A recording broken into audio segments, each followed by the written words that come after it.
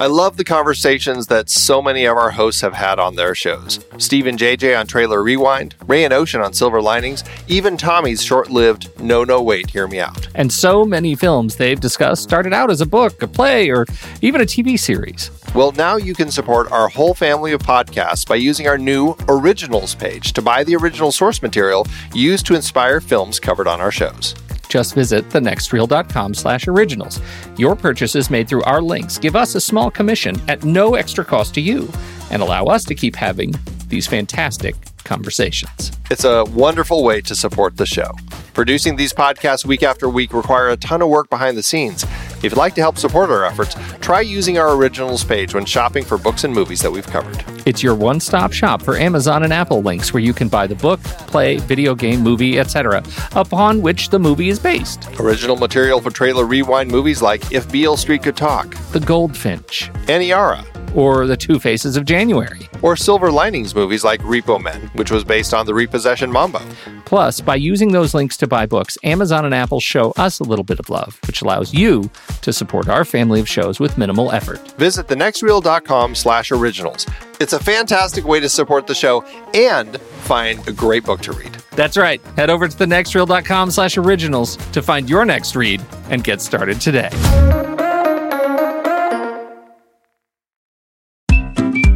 I've been podcasting since 2006.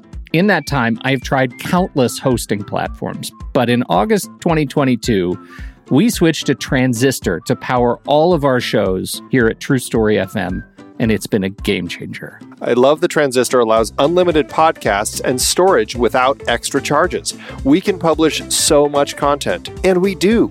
If you want to start up a podcast, do yourself a favor and host your show on Transistor. With their one-click publishing, you can get your new show onto all the major podcast directories effortlessly.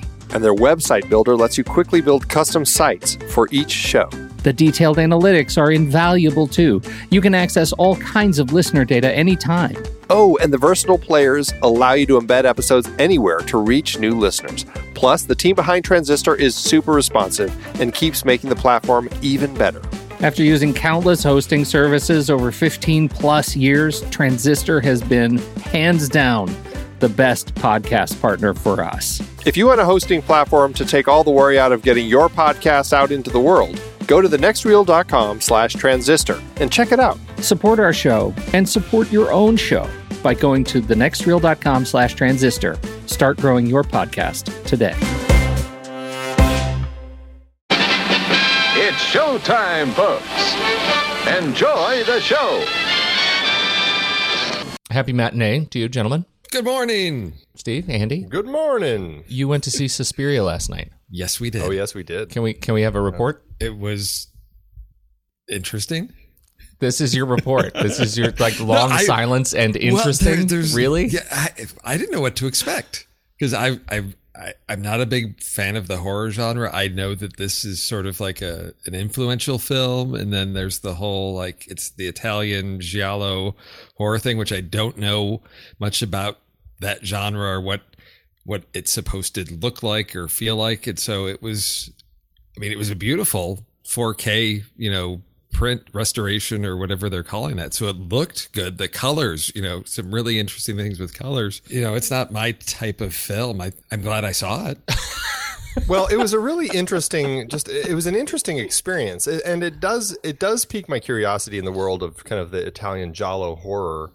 I'm really curious to see more of them just to kind of get a sense, because it definitely was like a visual treat. It was, the story was kind of weak, but it was interesting, and it certainly was just something that I was never bored with. I had a really fun time just kind of seeing what they did with it and how they were really playing with kind of the horror genre and what they were doing, because it does kind of get into the characters' heads, and it just makes it this kind of psychological journey into kind of very colorful gore. And so it wasn't my favorite movie, but it certainly was something that I still think I enjoyed, and it made me want to watch more. So there you go. All right. Well, I guess that's a win. That's like well, it's the most middling report I think I've heard from you two. I hadn't even heard of this movie until Abe Ben Ruby was on the Speakeasy and said we have to watch it. I see a lot of interesting visuals that I think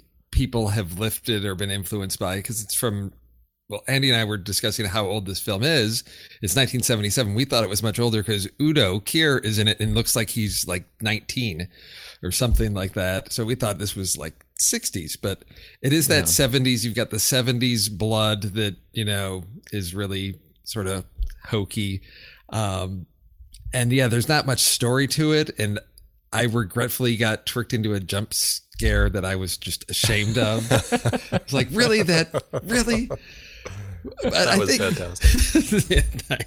I mean, I think it's one that I'm still stewing over in my head, because there are a lot of interesting visuals, and it's something that I think maybe to revisit later on, to just look at what it does visually and how that works, because there isn't much story. Is that so? I got to go back to your jump scare comment. Are you feeling like a little bit resentful that you got taken? Well, I knew something was coming. And it wasn't what I expected. So then it was just this, you know, hokey bad thing that I was like, oh, really? You're going to startle me? Because it's getting towards the end where things build up. And I think like the tagline for this movie was like, the only thing more scary than the last, you know, 10 minutes of this movie or the first 90 minutes of the movie or something like that. And so it did ramp things up. And I thought, oh, this is going to, like, I thought we were going to get really bizarre, creepy scare stuff, and just, you know, bat on a string flying through a window made me jump. Oh, I can see why you feel bad about the poor Steve. Yeah. He was the bat. The only thing more scary than the last 10 minutes of this movie are the first 90. So the last 10 are okay if you made it through the first 90. I think it's all downhill from there. Yeah. It's all, I thought it was all pretty much on the same level, but you know, maybe in the 70s, if it was something that you were seeing for the first time, I could see that maybe, but I don't know. It really makes me interested in this upcoming remake that's supposed to be coming out. I thought they were both, or it was supposed to be released in October, but I haven't heard anything else about it. But I am really curious about, because watching this with the colors and the filmmaking style and stuff, it's like, I wonder how they're going to do the remake, because clearly this is in its own giallo universe. The story is pretty weak, but the style is pretty high.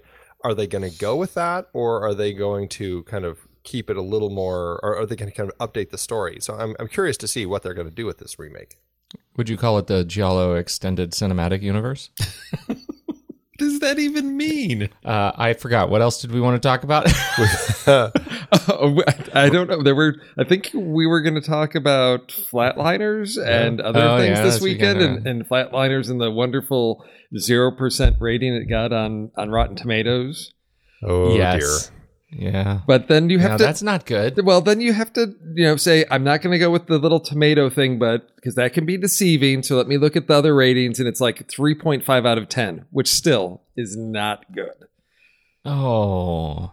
When it gets down there, I can't, even if it's genuinely a bad movie, I can't help but feel bad about it for them, on their behalf. Well, I mean, nobody goes into making a movie, hey, let's make something that gets a 0% on Rotten Tomatoes. I mean, obviously they're trying to make something that they think is worthwhile. And then just something like this happens, and obviously it does hurt. I mean, I do feel bad for the filmmakers, but again, this is the one I saw the trailer, and I'm like, gosh, is that going to be something worth watching? Like, why did they feel this was a property that needed to be revisited? Yeah. I think it's the combination of it's a reboot, but it's also sort of a sequel thing. And I don't know if that's contributing to the problem of they weren't sure how to approach this and decided, well, let's do a sequel and reboot it. We'll have the best of both worlds, because that always works out wonderfully. It's a squee-boot. Yes. Well, you heard it here first. A squee-boot. Something about the 0%, though, piques my curiosity more than it would if it was just like a 37, because I'm like, 0, that has to be really bad. And it makes me wonder if, give it, 20 years, is this going to be like some cult film that people will be going, oh, that was such a great movie. Nobody understood it at the time. Well, reading it's like, no, Andy. No, Andy, no one will say that. And the little quotes from the critics they pulled, it's like, who can one-up each other on the snark? Because we've got Glenn Kenny from the New York Times. This Flatliners is, in fact, a new definition of meh. And then Mike D'Angelo from AV Club says Flatliners 2017 is the same dumb movie as Flatliners 1990, minus most of the surface charisma. Oh, dear. Ouch. Yes. That's funny. terrible. They're just, oh, yeah. There's nothing good. You know, somebody get a defibrillator in here. Stat. Oh, yeah. Did you guys like the original Flatliners when it came out? Of course. Yeah. Of course. Yeah. Because of who I was at the time. Yeah. Yes. See, and that's what makes me wonder. I'm like, I feel like these critics might not be the audience for this movie. It might be, that teen crowd that wants to go see things like this. Because if I was a teenager, I probably would be in the seat watching this. I mean, I loved My Stepmother as an Alien when that came out, and I can't, I have never. We all know how that turned out. Right. It's not something that I want to ever revisit, but I'm betting that it was nowhere as good as I thought it was at the time. So. I'm sure teenagers will go watch this and probably enjoy it, but nobody else wants to see it. Well, rough report. Yeah. Rough report from Flatliners. What else is on your list? Has anybody watched? Can I just ask? Has anybody watched any now? Since we're still in the heat of our Trek series, Discovery. I need to start checking it out. I haven't yet. You haven't checked it out. I watched. Steve, did you watch something? I watched the first episode, and I think, as I may have mentioned on Slack, you guys have been, critical of the next gen movie, saying these are just like big TV episodes. Well, yeah, I can see that. But what's interesting with Discovery is it looks like they took a feature movie and crammed it onto the TV. And yeah. I think the part, Andy and I talked about this in the car a little bit last night after the movie we went, so after watching Suspiria, and I think the issue was back then the whole idea with like Trek was everything you may have had like a 2-episode story or something, but it was the stories were just these small individual standalone pieces. Now TV has gotten to the place where you can have like a series long arc of a story, so you can tell a really big story and audiences will show up for that. You don't need isolated standalone episodes. And that pilot episode of Discovery, I'm like, wow, they're taking on a huge story here that I'm assuming it's going to take up at least the first half of the first season. And so it feels like a big story. But then secondly, my wife's watching with me. She's like, wait. This is supposed to take place like before original Trek. She's like, how come like the bridge on, Next Gen and original Trek felt like these small little things?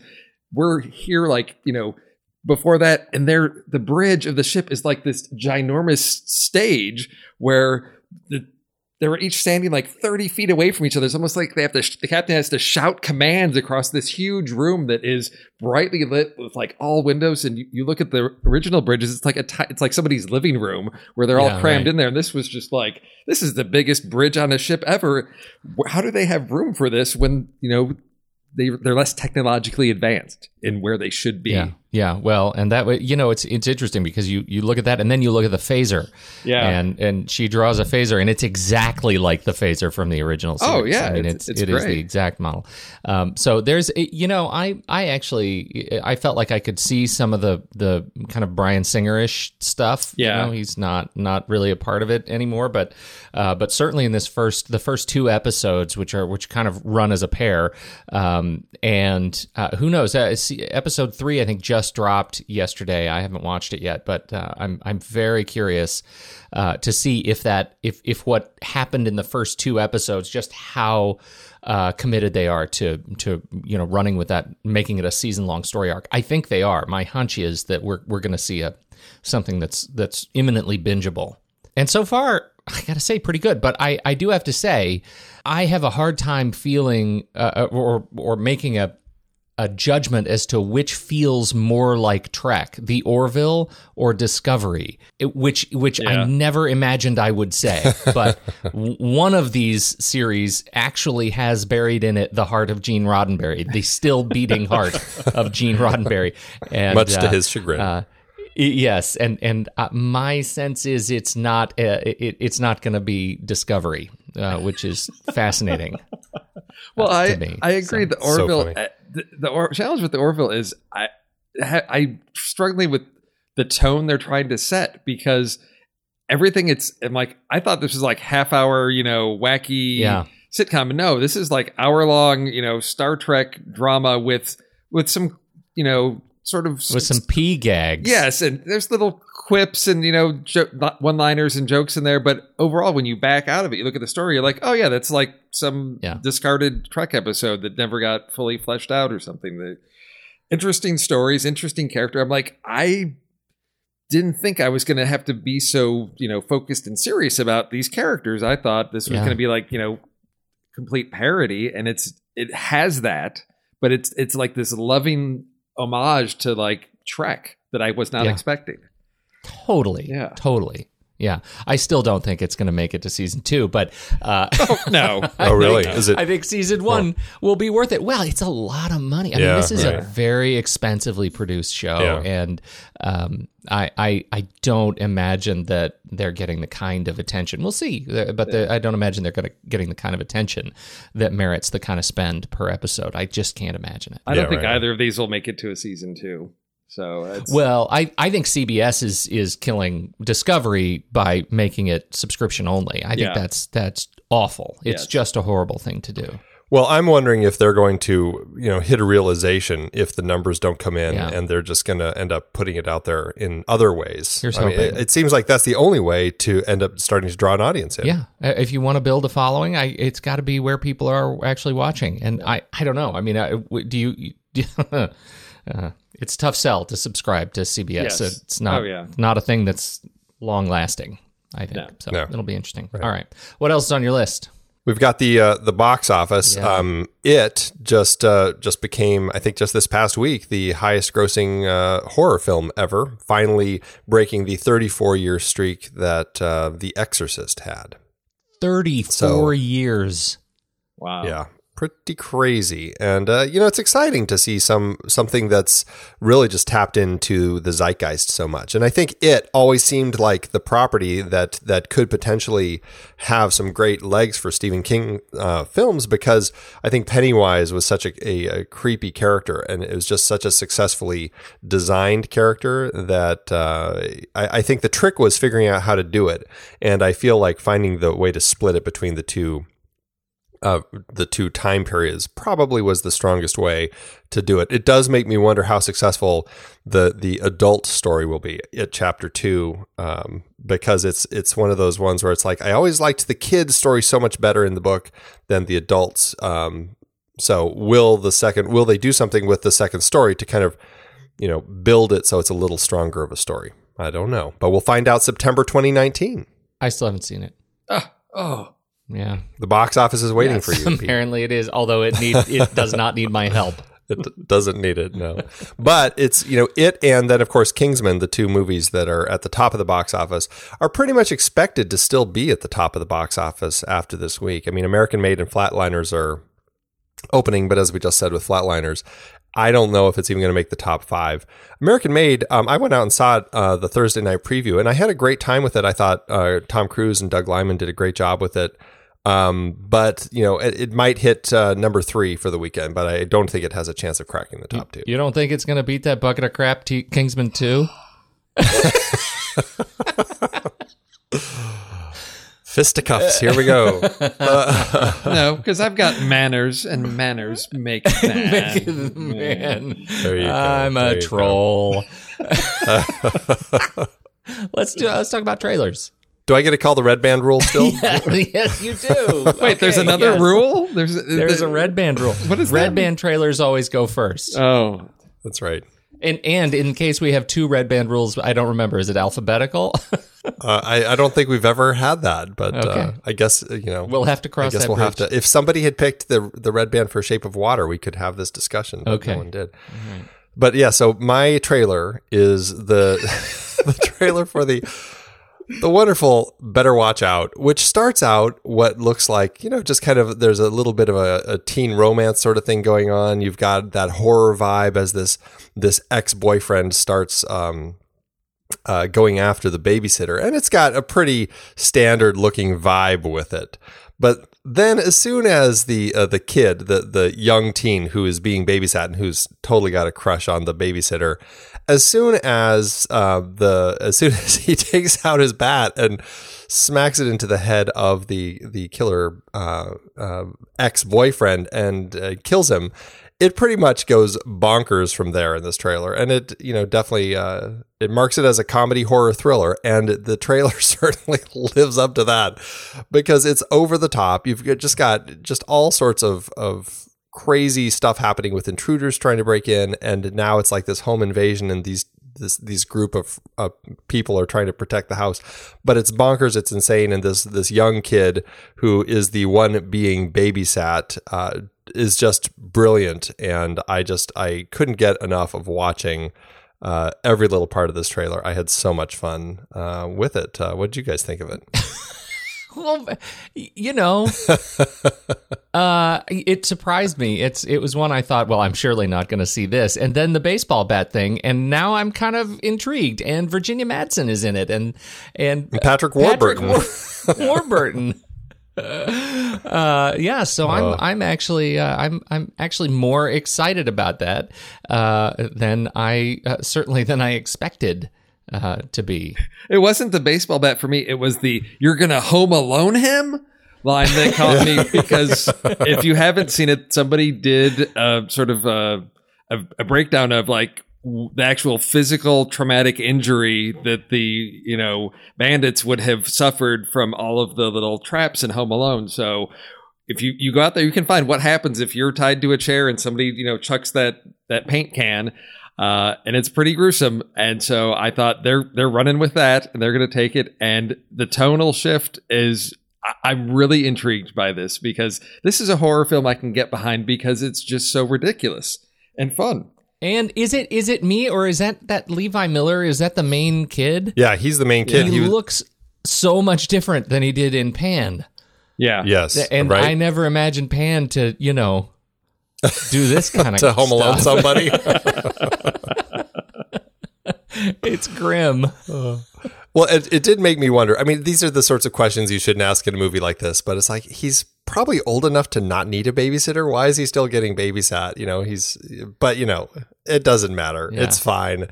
It was a really fun trailer. I have to just read this though. So it's directed by Chris Peckover and written by Chris along with Zach Kahn. And just looking at Zach Kahn's bio on IMDb, this is what somebody wrote, which just cracked me up. Zach Kahn was first seen in his kindergarten production of Les Miserables. Based in Los Angeles, Kahn is a comedian, actor, writer, director, and author. His favorite genres to work with are comedy, thriller, horror, drama, fiction, nonfiction, action, crime, indie, mainstream, romantic comedy, and porn. He can currently be seen in Panic Room on Ice. That is Renaissance Hollywood, Jack. That just, but I mean, he was a writer on Mad TV, and so it has that feel. And I had a great time watching this trailer, and it looks like this movie is actually opening up. It played at Fantastic Fest, but it's going to be hitting theaters here next Friday. Oh. So we're going to be able to see this very soon. And then I think, US, New Zealand, Thailand, UK, and Ireland, it'll be kind of hitting all those places between November and December. Nowhere else outside of that, but hopefully people will be able to find it regardless. That's awesome. Steve, what's yours? So my trailer is the exact opposite of that. My trailer is Wonderstruck, which is based on the book Wonderstruck by Brian Selznick, who you may be familiar with the Hugo Cabret book that was made in the film Hugo. Yeah. So again, totally. So this is another case where it's a book that is big, old, fat hardcover, and half of the story is told through images, and the other half of the story is there's some actual text to read. And so this is the story of a boy named Ben who longs for the father he's never seen, and a girl named Rosie who dreams of a mysterious actress whose life she chronicles in a scrapbook. And Ben discovers a puzzling clue in his mother's room, and Rose reads an enticing headline in the newspaper, and both children set out alone on desperate quests to find what they're missing. And the stories are told I think like 50 years apart. We've got Ben in 1977 and Rose like sort of in the late 20s. And it is something that I have not read the book, and I had forgot that they were making this. It's directed by Todd Haynes, and Brian Selznick actually wrote the screenplay, which I think is pretty much just, hand Todd the book and say, okay, here's your storyboards. It's already set out for you. But it's one of these great kid stories that I think just is something that's a nice alternate programming in October against some of the horror films. This is coming out October 20th. And I'm just fascinated with stories like this, where it's kids going on this little adventure in the big city. Of course, to me, not very realistic, because you let a kid loose in the big city like New York and parents are freaking out. But I think for kids, this great adventure that you can go on to discover sort of who you are or about your family is just a really compelling story that I always find very interesting. I am really intrigued by this. I read The Adventures of Hugo Cabret with my daughter, and we both just were under its spell, just absolutely mesmerized. She's currently actually reading Wonderstruck, and I just showed her the trailer, and she's like, I have to finish it before the movie comes out. Like, she's super excited about the fact that this is going to be made into a movie. I'm really excited about it. I just love the way that Selznick tells these stories. Todd Haynes is a director who's never really hit it out of the park for me. So that when I saw that he was directing it, that really kind of perplexed me. I'm like, really, that's an odd choice for this story, but I'm going to give him a chance, because I think the story itself, there's so much potential for it. And I'm really excited about the fact that he cast Millicent Simmons to play young Rose. Millicent is a young deaf actor, and the character is deaf in the story, and her part of the story, I believe, is the one that's all done in illustration, because it's like that's how she sees her world. She doesn't, she can't hear anything, so it's just all the images. And I thought that was a really interesting and strong choice to actually cast a deaf actress to play the part. So I'm really excited for this one. Yeah, me too. I thought the trailer did exactly what it needed to do. I'm super intrigued by the layering of these stories on top of one another. They didn't give any of what you're talking about away. Like, I didn't get any of it, but the whole black and white versus color versus just the different sort of tableau that they were dealing with on screen or presenting on screen, I was really moved by and super curious. I'm absolutely going to see it, especially knowing that it's another sort of Hugo story. I'm a big fan, and Julianne Moore, and I wonder if she'll be smiling the whole time. You see that as twice, man. Yeah. Is that it? Is that your? When does it come out? October 20th. So October 20th. Right around the corner. Yeah, like I said, your alternate to the horror that's out there. Take your kids to something nice and fun. Okay, my trailer is also right around the corner. It is The Bachelors from director Kurt Volker. And actually, he wrote and directed this film. Stars J.K. Simmons and Kevin Dunn and Josh Wiggins as the son, Odeya Rush, and Julie Delpy. Oh, Julie Delpy. And it's not a sunrise sunset movie. It's a different movie for her. That's very exciting. This tells a story after the death of J.K. Simmons' character's wife. He moves with his teenage son across the country to a private school where he begins teaching, and his son goes to school. And they both find unique girlfriends. And they learn to embrace life and love again, according to IMDb. So it's very sensitive. I actually found myself quite moved by this trailer. I love J.K. Simmons. I love his beard. Oh, that is a beard. But everybody in here, I think, presented a wonderfully sort of heartfelt character. Even in the trailer, I felt like I was getting to know them to the point that I wanted to spend more time with them, and I pulled at just the right heartstrings. I don't know much about Kurt Volker. He wrote Rock Dog and Sweet November and Park. But in terms of, he also directed Park and a short, Decade of Love, which I have not seen. I have seen none of these things. My kids saw Rock Dog and they loved it, but what are you going to do?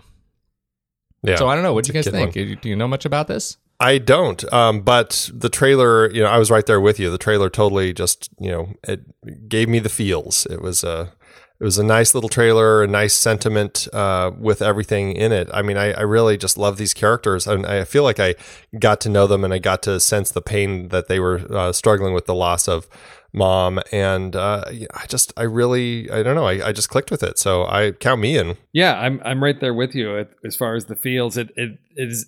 The trailer seems to show that there's a balance to the story of sort of the awkwardness and of dealing with loss and tragedy and those awkward, parent moments. We've got the scene where it's like dad's giving the son the car. He's like, well, how are you going to get to work? He points to a bicycle. He's like, I have never seen you ride a bicycle. And it's just those, worlds sort of colliding of, parents having to deal with their kids differently. And I think it seems to be doing that in a very touching way that it's just a nice, it's going to pull on your heartstrings. It's rated K for Kleenex. There's going to be all kinds of tears, but what I see is it's hitting everything that I would expect this film to do. So I am looking forward to this one. It's like the male version of Lady Bird. Yes, exactly. That's it. Well, it hit June 20th at the Los Angeles Film Festival, September 8th at the Deauville Film Festival, and it hit San Diego October 6th. So it's definitely on the festival circuit. Apparently, it gets wider release October 20th. I'm not entirely convinced I'm going to see it in a theater, given the list of release dates. Maybe if I go to Greece, November 30th, or the UK, January 26th. So I'm not holding my breath, but the story looks really cute. So put it on the list. Absolutely. All right. Shall we talk about our list today? Let's do it. Now, Andy, you were not around last week, so it was up to me and Steve to come up with the rules, and I think our rules were fairly broad. Yeah, blood feuds. Yeah. Blood feuds. Families torn asunder. Yeah. And I think we used the word gravitas. Sure. Yes, I think so. Yes. I don't quite remember. It was the side of gravitas with the film. Yes. Yeah. Was this an easy list for you guys?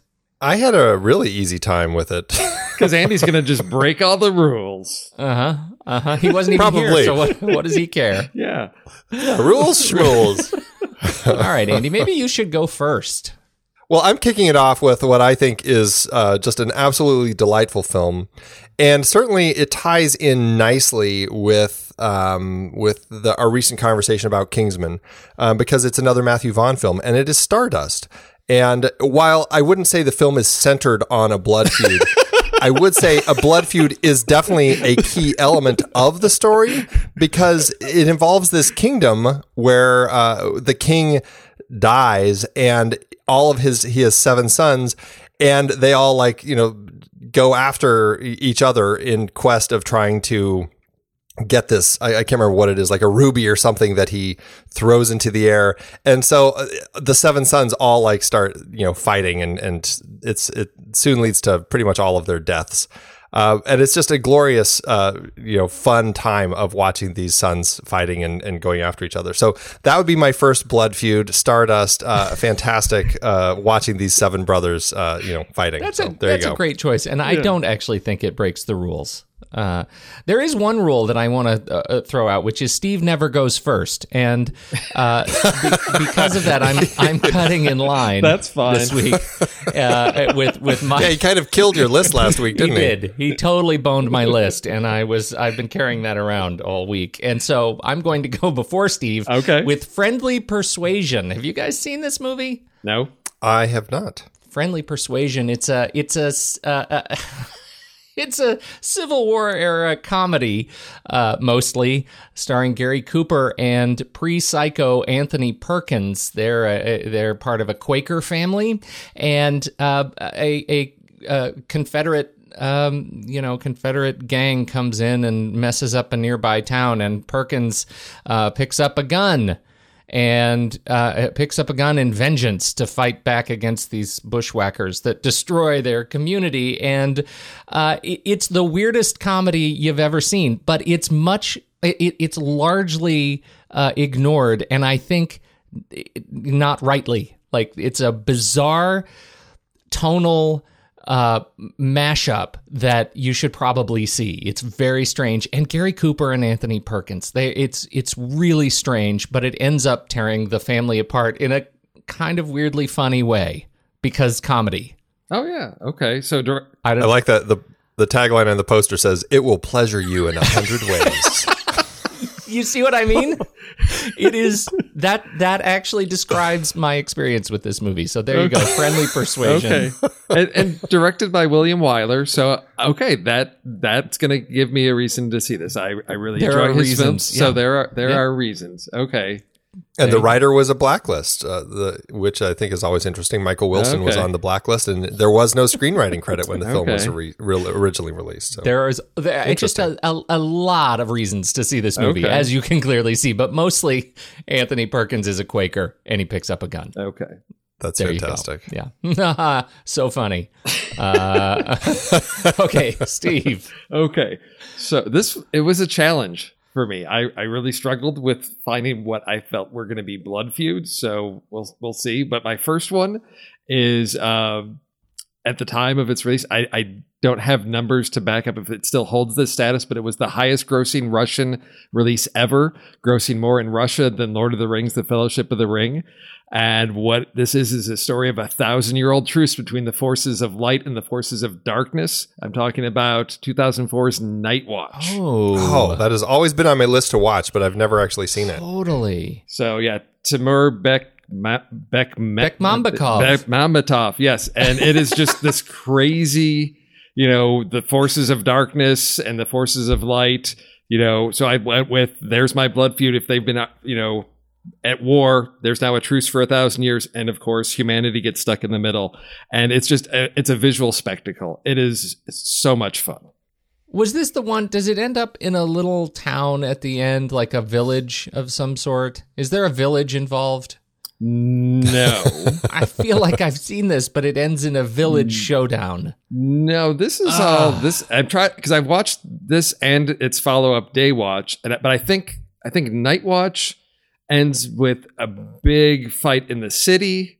Maybe Day Watch ends, maybe in a small village. But this is like you've got, cars driving on the sides of buildings and just all kinds of crazy visuals going on, weird dimensions. It's something that I think it's out there on Netflix now. So definitely worth awesome. Checking it out. And Nikolai Coster-Waldau is in it. Yes. That's awesome. Okay. Well, I don't remember it enough. If I did see it, I'll see it again. Nice pick. Andy? Fantastic. Number 2?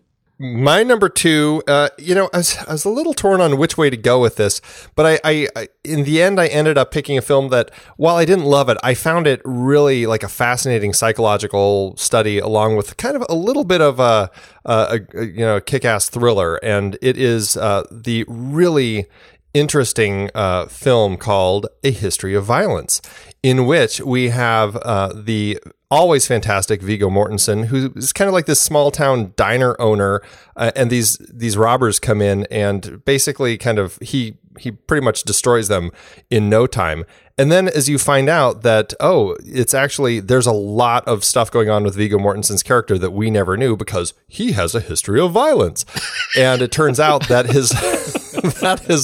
his brother, played by William Hurt, actually, there's this kind of feud between the two of them. And while Viggo is trying to hide and just kind of get away from that life, William Hurt's character has no intention of letting him do so, and brings the blood into it to kind of end this story. It's just a really interesting story. I had a great time with it. David Cronenberg, it's not like the earlier sorts of films that he would do, but he certainly got into a lot more psychological sort of stuff in this period in his career. And I really was fascinated by the relationship between these two brothers and really what it did to Viggo's character throughout the film. Well, that's disappointing. Took one off your list, did I? We'll see. I will just leave it with this. Exceptional pick, Andy. So New World, Pete will go first and do all his movies. Then everybody else gets the scraps. See, rules evolve. They're made to evolve. I think if we've learned anything. All right, my second pick is Warrior. I think 2011. Tom Hardy, and this is a nod to Tom Hardy, and we're talking about Tom Hardy this week in Star Trek Nemesis. Tom Hardy faces up against his brother Joel Edgerton in the finals of a mixed martial arts competition. This is one where Nick Nolte actually was nominated for Academy Award for his Best Supporting Actor role as the alcoholic father, and it's got some great fights. It's shot well. Tom Hardy and Joel Edgerton look great, and it has one of the most disappointing endings of a fight film. And I found it really frustrating. And so it is both my number 2 pick of brother against brother blood feud. Unfortunately, not to completely spoil it if you haven't seen it, but not bloody enough at the end, as it turns out. I wanted more of the blood feuding at the end. Oh man, I love that movie. I love that movie. Oh no, yes, it's great. No, it's great. I'm with you. The whole setup to like, okay, you know where this is going to go, but then like they've done so much, I think, in terms of the backstory on the two brothers and their path to why they're in this competition, that for me on first watch, I was like, who do I pick? Who am I rooting for? Because I really see what each one of them, sort of what's at stake for each of them. And I thought that was a really smart, it wasn't clearly like, oh, here's the good brother, here's the bad brother, and it's good versus evil. It's like, yeah, you've got two different personality types, and Tom Hardy is a bit of a lunatic, but you can, I think they did a nice job of conveying what he's about and why he's doing this, which to me, yes, I thought was really, really sharp way to approach this. Absolutely. I could not agree more. It's really the climax of their final fight that I find super frustrating. I wanted somebody to win. Yeah. And in a way, I guess, they both did. Yeah. Angels. Andy, have you never seen it? You haven't seen it? I haven't seen it, no. It's one that I've always been torn. Like, should I watch this? Like, I've heard some good things, but I've also heard some not good things. So I haven't bothered. You should watch it. Yeah. Yeah, you should watch it. In terms of fight films, it's a good one. All right, so Warrior, there's mine. Steve, number 3. What's your number 2 pick? Two households, both alike in dignity. Romeo and Juliet, 1996. That's a classic. I mean, if you guys are like blood feud, well, these two brothers don't get along with each other. I'm like, no, feud, large-scale violence. That's what we're going for. And I think...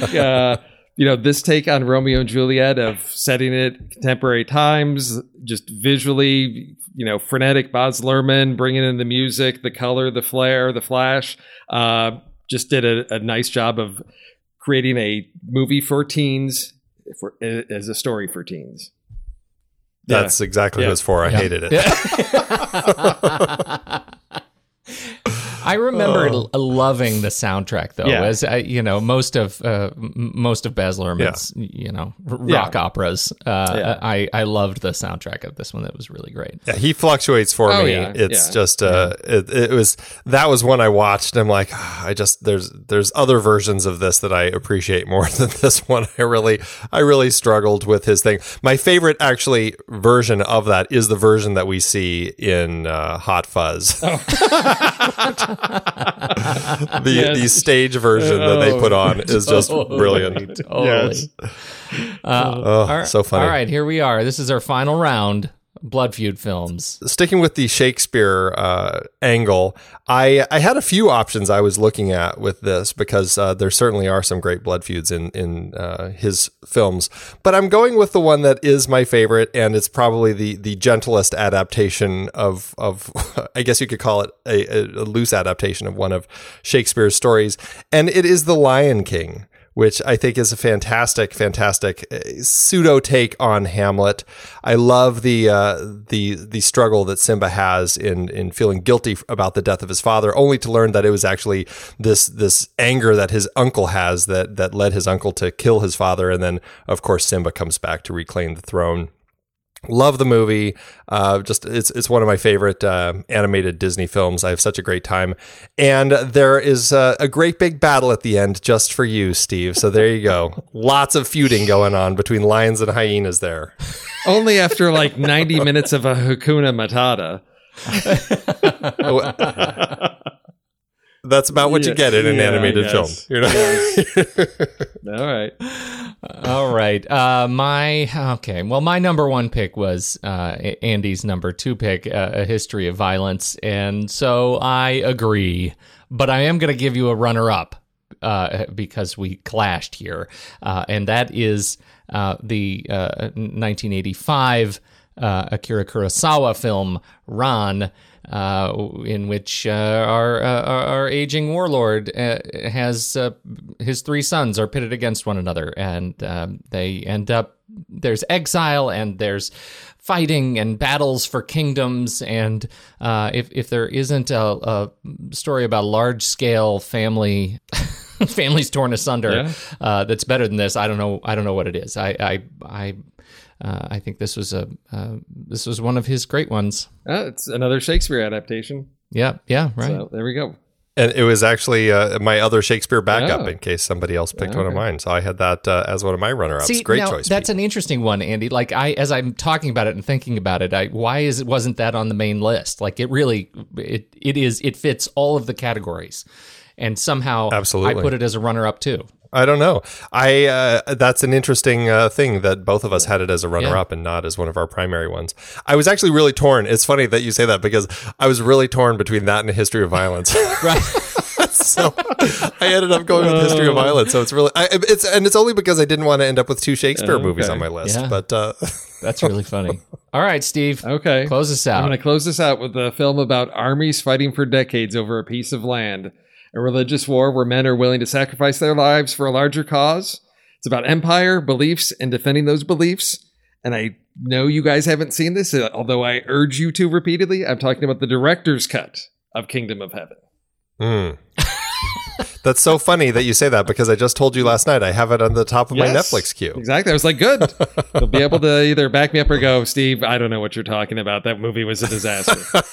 To me, it's just epic storytelling. And when you've got, two, nations basically waging war over a piece of land and each are willing to die for it. So, generational religious blood feuds. I need to see it. I know this is not the first time you have said that we need to see that movie, the director's cut.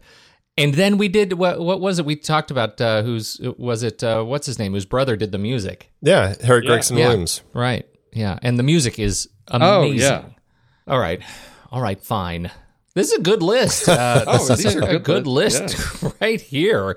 And totally, we're seeing links to all of these in the show notes. Check them out. And now we have to come up with our list for next week. Of course, this is going to tie into a discussion of Star Trek Nemesis. What are you thinking? I think it absolutely has to be twin movies where the actor plays both identical twins. I am totally going first every round. I know we are going to clash.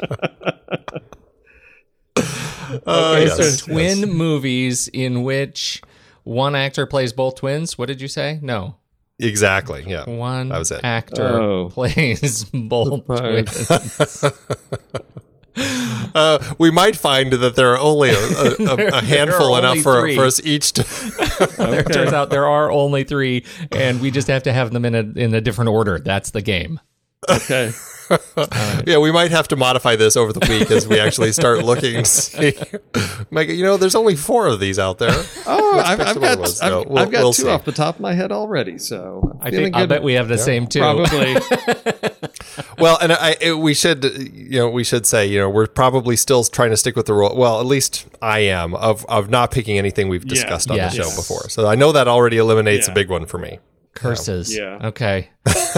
All right. Nice list, gents. This is I'm really regretting it's so cold. I wish I could have been outdoor casting with you today, but fall has come. I know you guys don't know what that looks like in Arizona. No, it's actually beautiful weather in fall out here. So yeah, that's what I mean. It's not pouring. I should have been outdoor casting today. But good matinee. And thank you, both of you, Steve and Andy, and thank you, everybody, all of our Patreon supporters. We really appreciate you supporting the show, and we hope once again that our discussion of great blood feud films is made for excellent dish casting and house cleaning casting for you. That is our goal for the Saturday matinee. And we'll catch you all next week with Twin Movies. Thanks, guys. Thanks. Bye. Andy, according to my friend Internet, this is what Letterboxd is. Letterboxd is a global social network for grassroots film discussion and discovery. Use it as a diary to record and share your opinion about films as you watch them, or just keep track of films you've seen in the past. Showcase your favorites on your profile page. That is a lot. You bet it is. That's why I want you to tell our fair listeners just one thing you do with Letterboxd that has changed the way you watch movies. Let them have it. Okay, are you ready for this? So ready. I love lists. As of today, I have 246 lists in my account.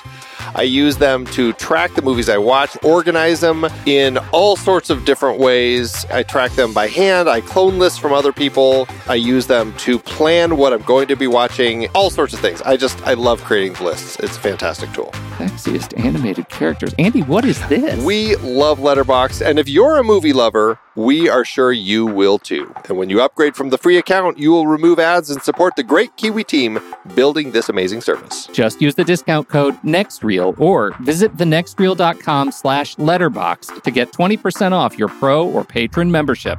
And it works for renewals as well.